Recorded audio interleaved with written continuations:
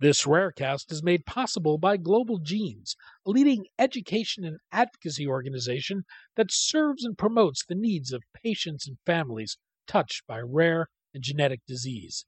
Since 2009, Global Genes has been building awareness, developing patient focused education and advocacy tools, and funding patient care programs and critical research. To learn more, go to globalgenes.org.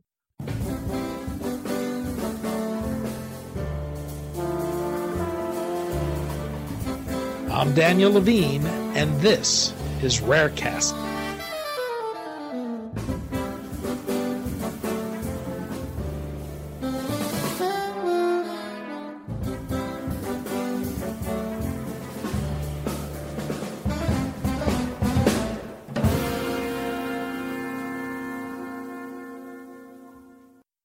Transthyretin amyloid cardiomyopathy, or ATTR-CM, is a progressive and potentially fatal heart disease.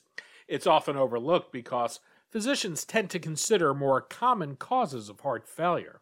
We spoke to Pfizer Vice President and North America Medical Lead Yunus Abdul-Sattar and Pfizer Chief Medical Officer of Rare Disease Sonal Bhatia about ATTR-CM, its disproportionate impact on the Black, African American, and Afro-Caribbean communities, and steps Pfizer's taking to work with community organizations to raise awareness and improve care for people with the condition.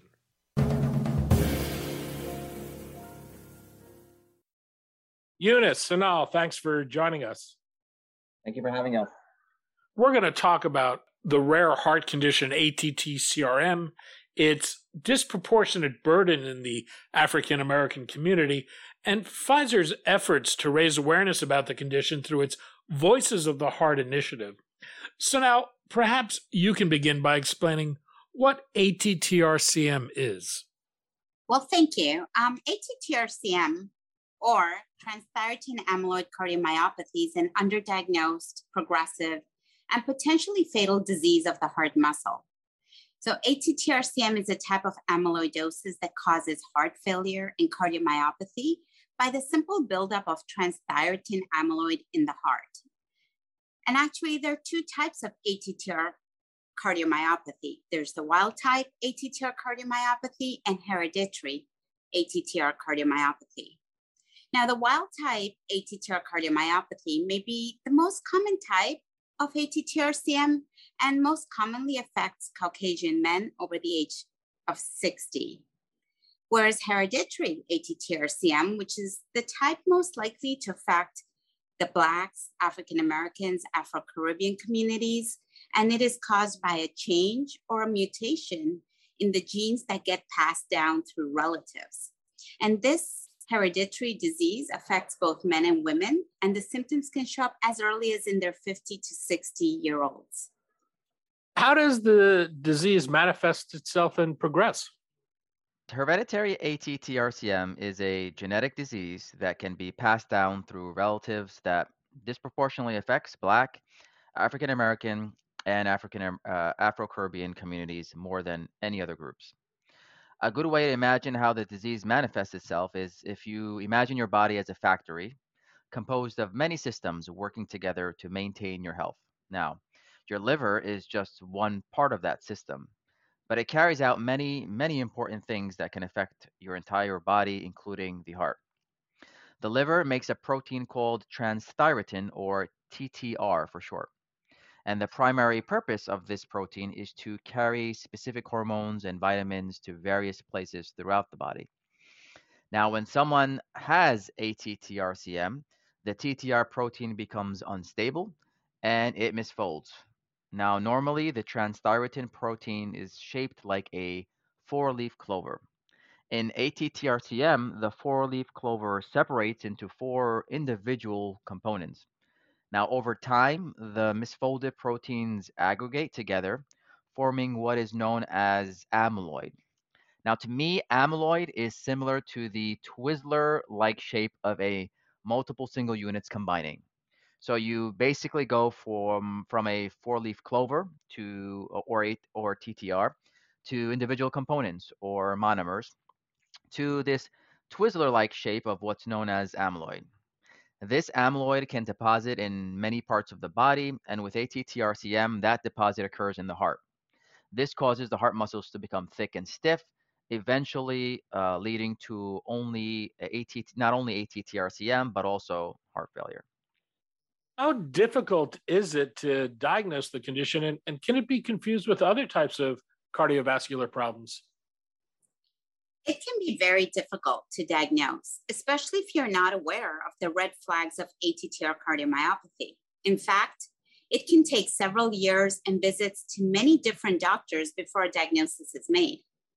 It is often overlooked because when most healthcare practitioners think about the causes of heart failure, the first causes that come to mind are heart attacks and high blood pressure, which are both more common than ATTR cardiomyopathy.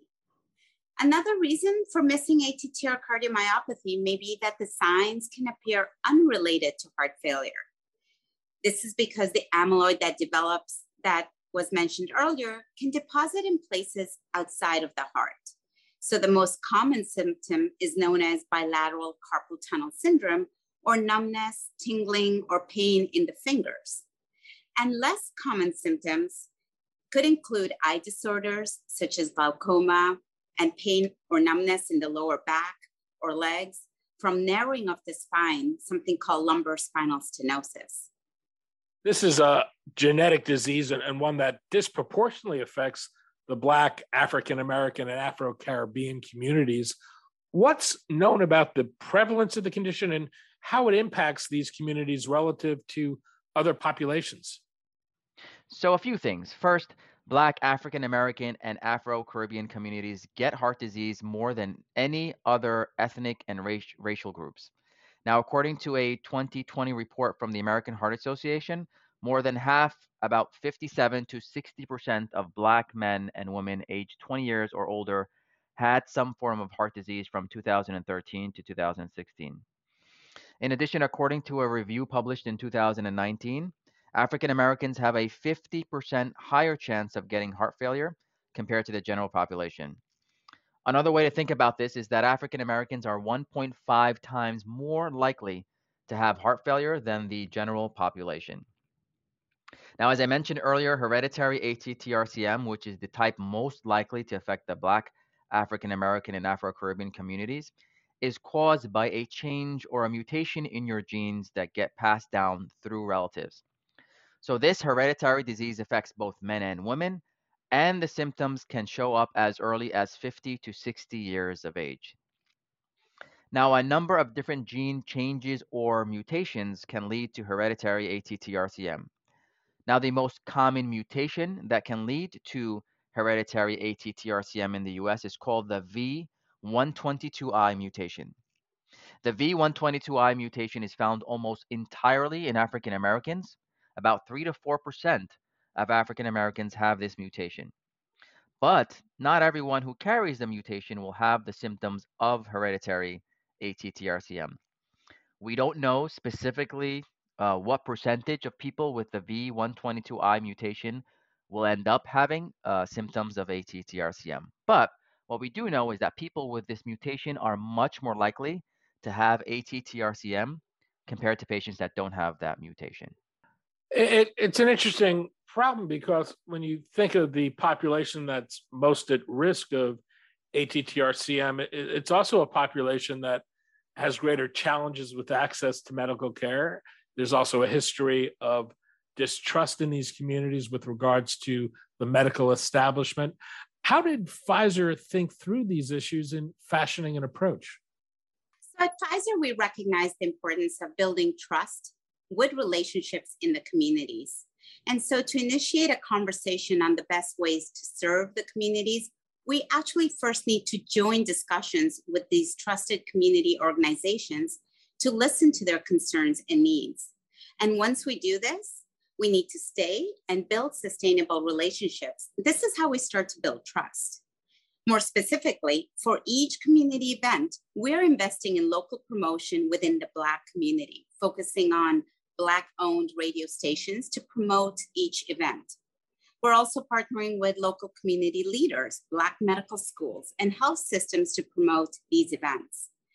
Before and during the launch of Voices for the Heart program, we spent a lot of time listening to understand what the healthcare practitioners and the community organizations needed. And this is an ongoing process because each community has different needs, and we learn and adapt as we go into a different market. So we may not be able to address every need, but we certainly want to focus on the idea that we hear and see each person and organization. So I'll just mention the Voices of the Heart initiative. What exactly is that initiative and what does it seek to do? You know, I'm really, really excited about this initiative, the Voices for the Heart, because it's a program that is dedicated to raising awareness of ATTRCM across Black, African American, and Afro-Caribbean communities. And so as part of this program, what we're doing at Pfizer is teaming up with the trusted groups in the community that Sanal alluded to focus on two things. One, to explain the warning signs of ATTRCM, and two, to help people who might have ATTRCM find ways to talk to their doctor about it. How does it work?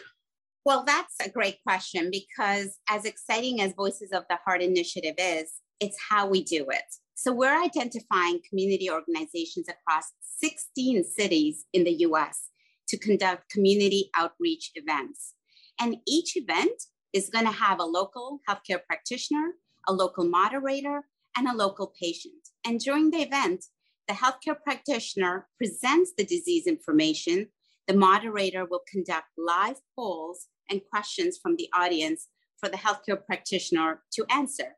And then the patient will provide insights in their experience with the disease. Well, what's been the effect of the program so far? I must say it's been extremely, extremely successful to date. 99% of attendees that we've polled recommend it to this event to a family or friend. 99% also will share this information with their family and friends. And this is really just a starting point. We mentioned 16 virtual events. We have a plan for a lot more in the future, and we hope to kind of build on the early successes we've seen so far. Were there challenges you needed to overcome? And if so, what have you done to address them? Yes, we definitely had challenges, but we were focused on converting those challenges into opportunities. Early on, we had difficulties getting organizations to work with us. We started small, and with every event that we completed, we began to build a reputation for being a partner. And slowly over time, organizations began to share their experiences with other organizations through sharing their voices and their experiences. And although we're still working through these challenges, we have seen a shift of willingness to actually work with Pfizer. For the 16 events that Eunice mentioned so far, each event was led by an organization that actually never worked with Pfizer before. Pfizer has some experience working with minority communities around rare diseases. In 2017, it launched an effort with the National Newspaper Publishers Association, a trade association of African American-owned community newspapers. This was to raise awareness about sickle cell disease. I'm wondering, what have you learned from earlier efforts like this one, and are you applying those learnings in any way? Yes, absolutely. And as you mentioned, this is something that is very close to us and really important to us. And we try to ensure that we do this across multiple therapeutic areas that we support. So we are actively working with NNPA to help publish either local KOLs or community organization op-eds to increase awareness of hereditary ATTRCM and to really promote the upcoming event in the local markets. We also know the importance of working with local HCPs and local community organizations to really mirror the communities we are trying to reach.